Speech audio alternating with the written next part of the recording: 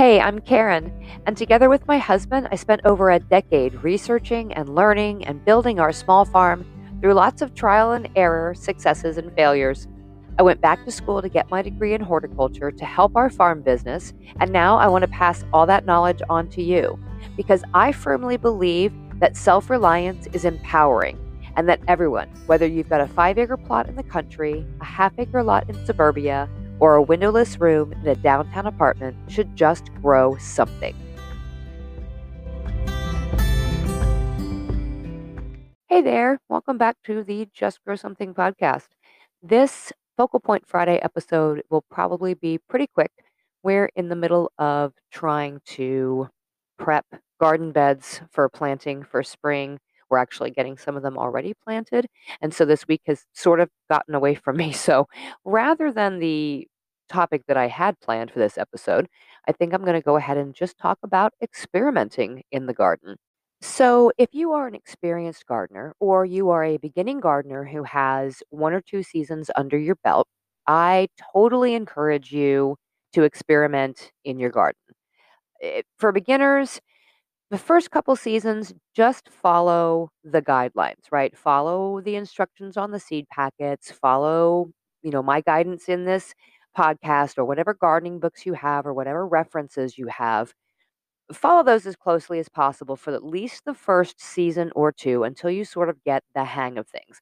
But after that, every region, every area of the country, every mesoclimate, and by mesoclimate I mean your area of your climate, is different from one another. And what works in one person's garden may not necessarily work as well in yours. So take those basic guidelines and manipulate them a little bit. Base it off of your gardening history. Base it off of your experiences. Base it off of what worked well for you the previous year and what did not.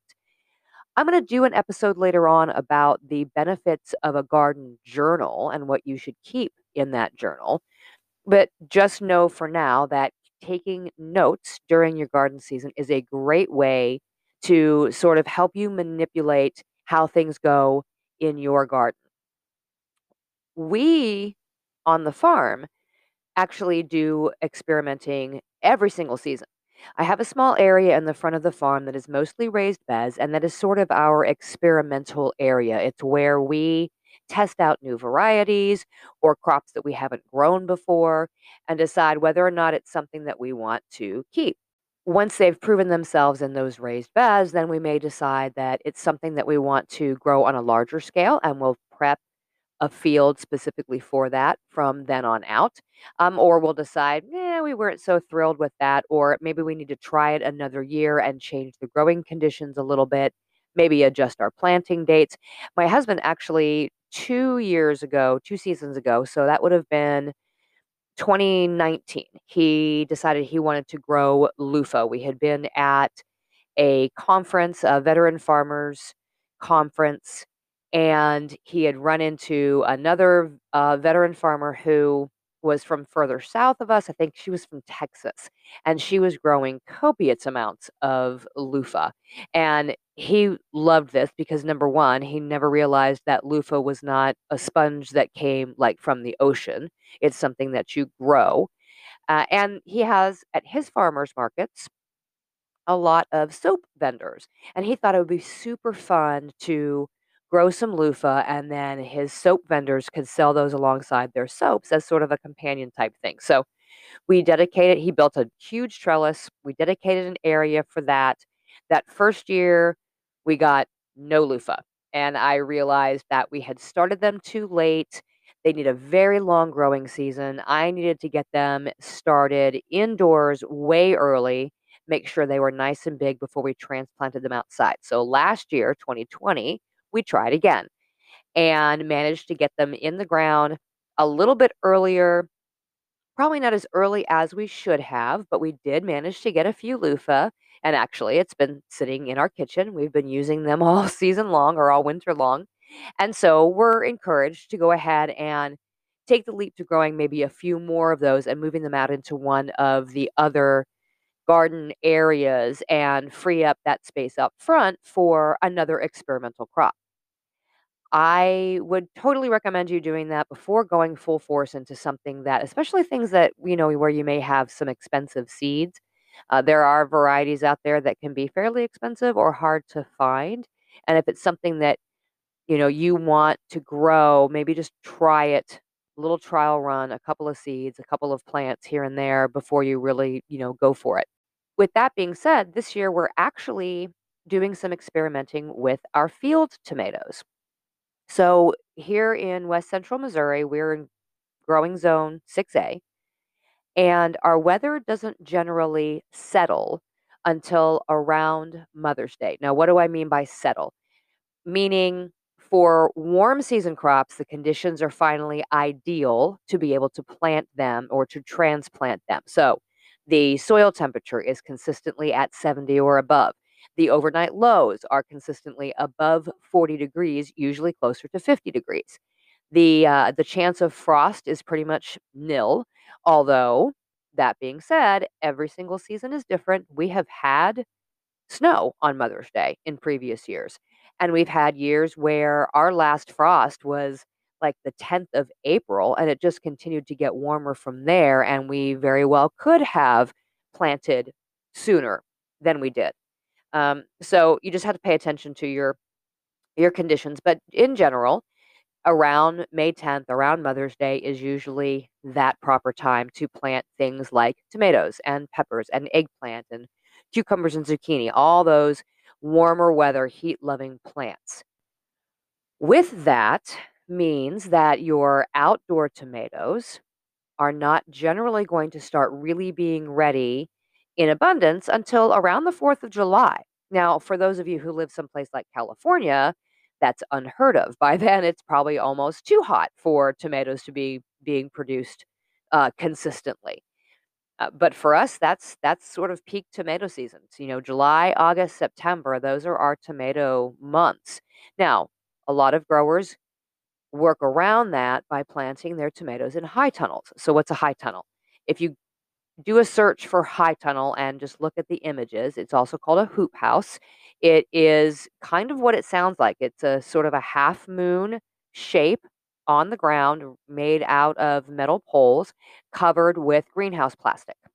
They are usually solar heated only, passive solar, usually no additional heat source, and they are intended as a season extension. So you can plant earlier in them in the spring and you can keep crops in them later into the fall and over the winter. You could do supplemental covers, row covers in the inside to keep things like leafy greens going all year round in colder climates. So they're a great sort of season extension tool.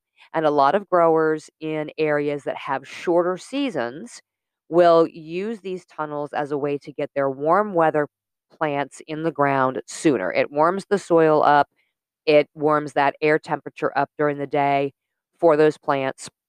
And around here, that means tomato production. You can get your tomatoes in March and have them producing much earlier than your field tomatoes.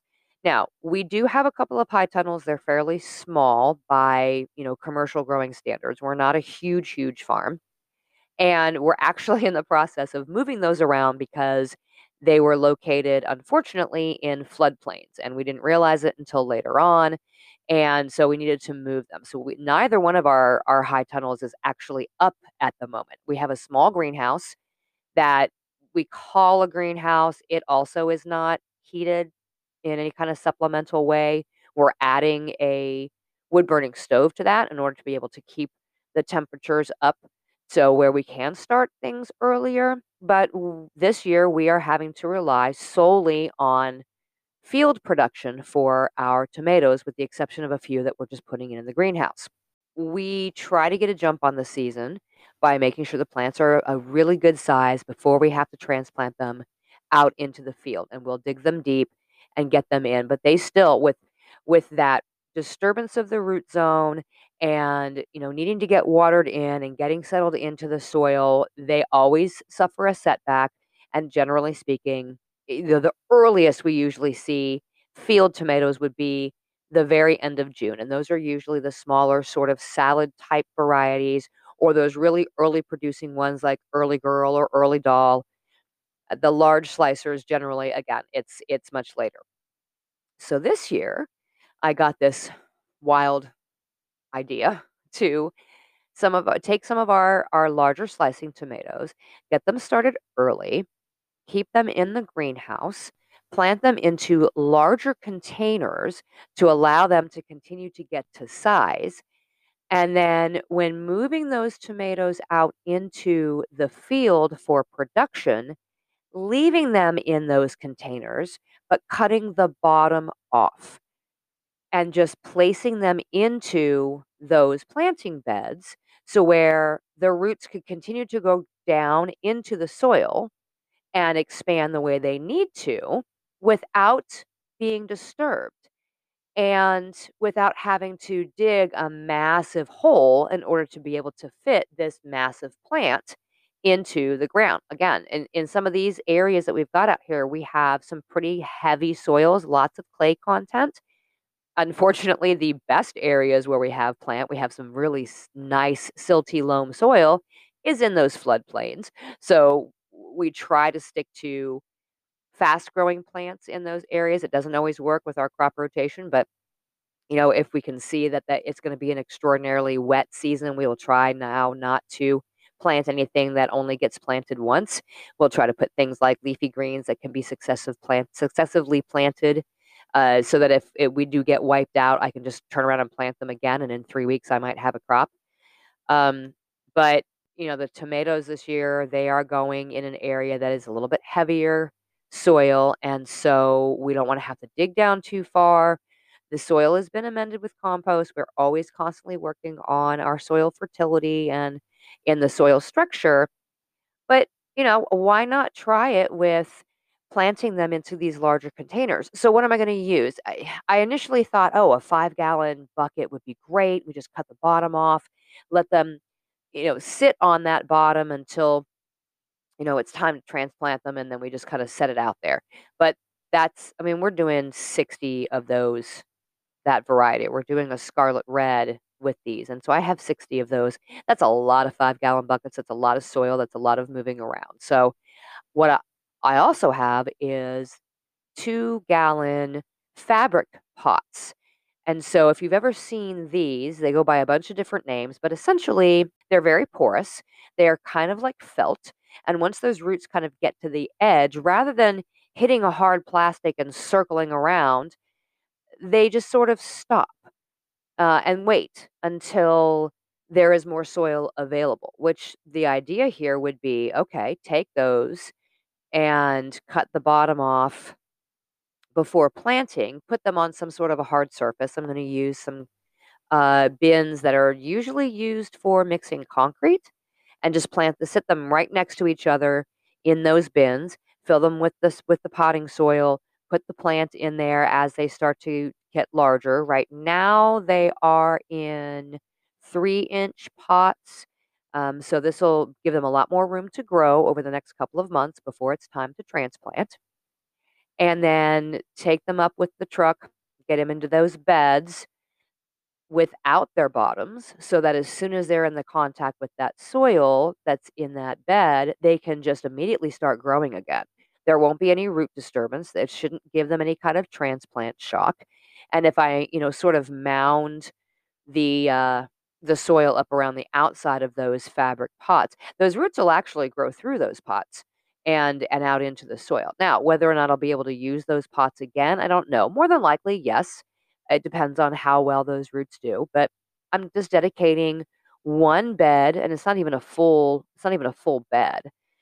Just, 60 plants to this sort of experiment to see if it's something that will work for us in the future. I'm not planting all of my plants this way. I'm not planting all my tomato plants this way. I mean, we have about 750 tomato plants that we do every year. I certainly wouldn't decide, oh, well, I'm going to do all of my tomatoes that way because, what if they fail? That's never a good idea. The whole proverbial don't put all your eggs in one basket thing. And for a farmer that raises chickens for their eggs, I can tell you that's absolutely true. You don't want to use all of your plants as an experiment, but one small number of plants isn't such a bad idea. So, what other ways can you experiment in the garden? So, again, trying different varieties or different plants all together. You may have a favorite tomato type, or you may have a favorite type of lettuce or squash, and then something catches your eye in the seed catalog or in the garden center that looks really cool and looks like it might be fun. There's nothing wrong with trying something new. I just always say don't completely go whole hog and change all of your plants over to that variety because A, you don't know if you like it, and B, you don't know how well it performs in your area. That's the benefit to trying to shop with local seed suppliers, local plant growers, rather than hitting the big box stores first, because those plants that have been grown in your area will generally fare a little bit better because they're already used to your climate. Especially if you're working with heirlooms. If you can find heirlooms that are from the area that you're in, all the better. You're going to have a lot more success. They are acclimated to your area. But nonetheless, as long as the temperature conditions are right, you can grow things from all over the place. Another way to experiment is by adjusting your planting dates. So I always encourage you, follow the calendar. Keep an eye on what your last frost date is. Keep an eye on the average temperatures for that time of year, especially if you're starting your own seeds. You can sort of plan for that and backdate it and figure out when you should start those seeds inside based on your typical data for your region, the historical data for your area. But if you're buying plants to put in the ground, you have a little bit more flexibility. You can sort of wait until you know the conditions are right and then go pick those plants up, or you can pick them up early if you have a place to hang on to them. And that way they're there and they're ready for you to jump on and go ahead and put into the ground. You can experiment with when that date is that they go into the ground. As long as you're keeping in mind the basics of when the best time is to plant plants or to transplant plants, then fudging it a little bit one way or the other can give you some different results. I'll give you an example.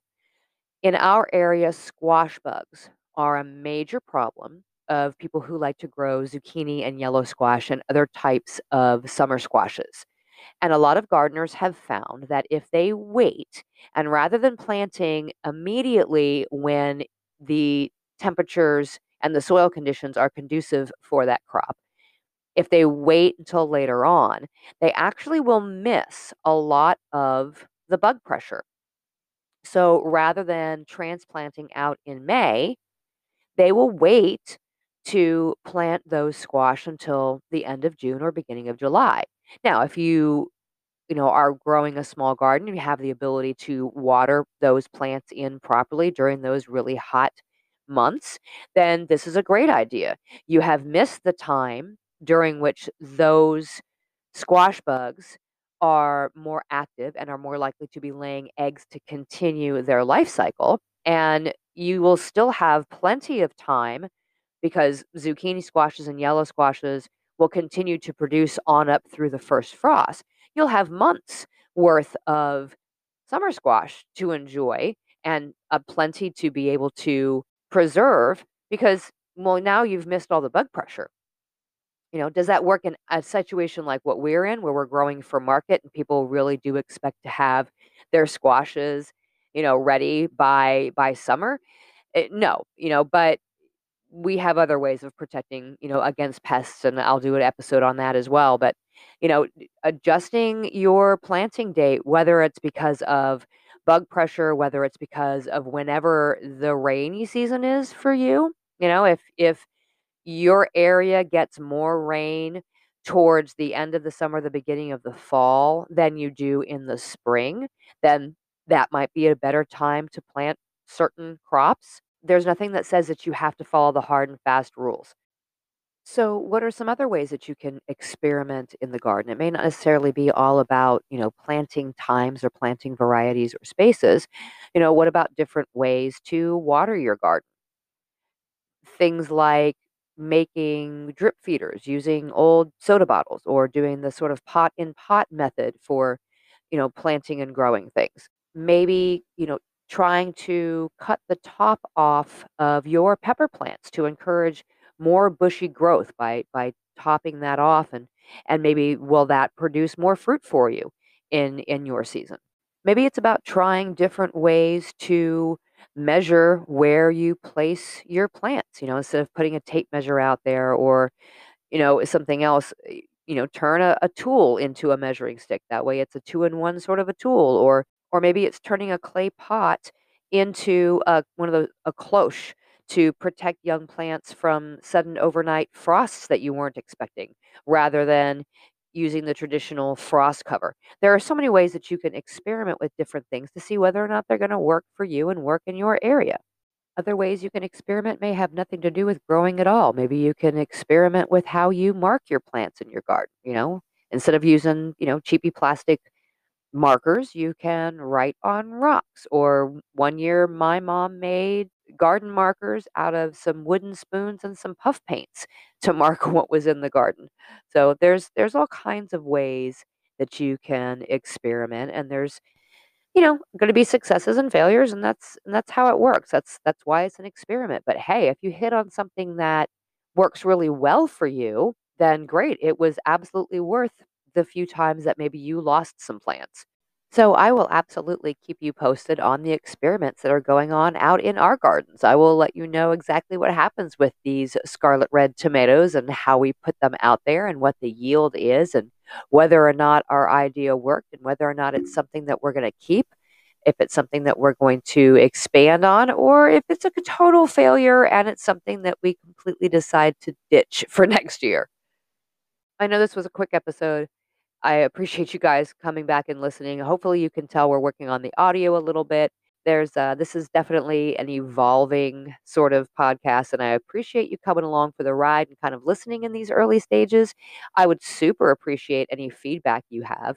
You could absolutely email me to the email is grow at justgrowsomethingpodcast.com, and I will take all any and all criticism that you've got right now, any helpful hints, any feedback that you've got. If you have any questions, I totally plan on doing some Q&A episodes on the Focal Point Fridays. And so if you have gardening questions, if you have any of those, send me an email, same email address, or you can go to the website, justgrowsomethingpodcast.com. There's a contact form there. Absolutely send me any questions you've got. I would love to do a Q&A episode with you all. So thanks so much for joining me today, and I will talk to you again on Tuesday. You just finished another episode of the Just Grow Something podcast. I hope listening to these episodes is helping you understand more about how to grow and preserve your own food, and maybe growing an awareness of food issues in general. Just remember, no matter where you live or what you have, you can absolutely grow something.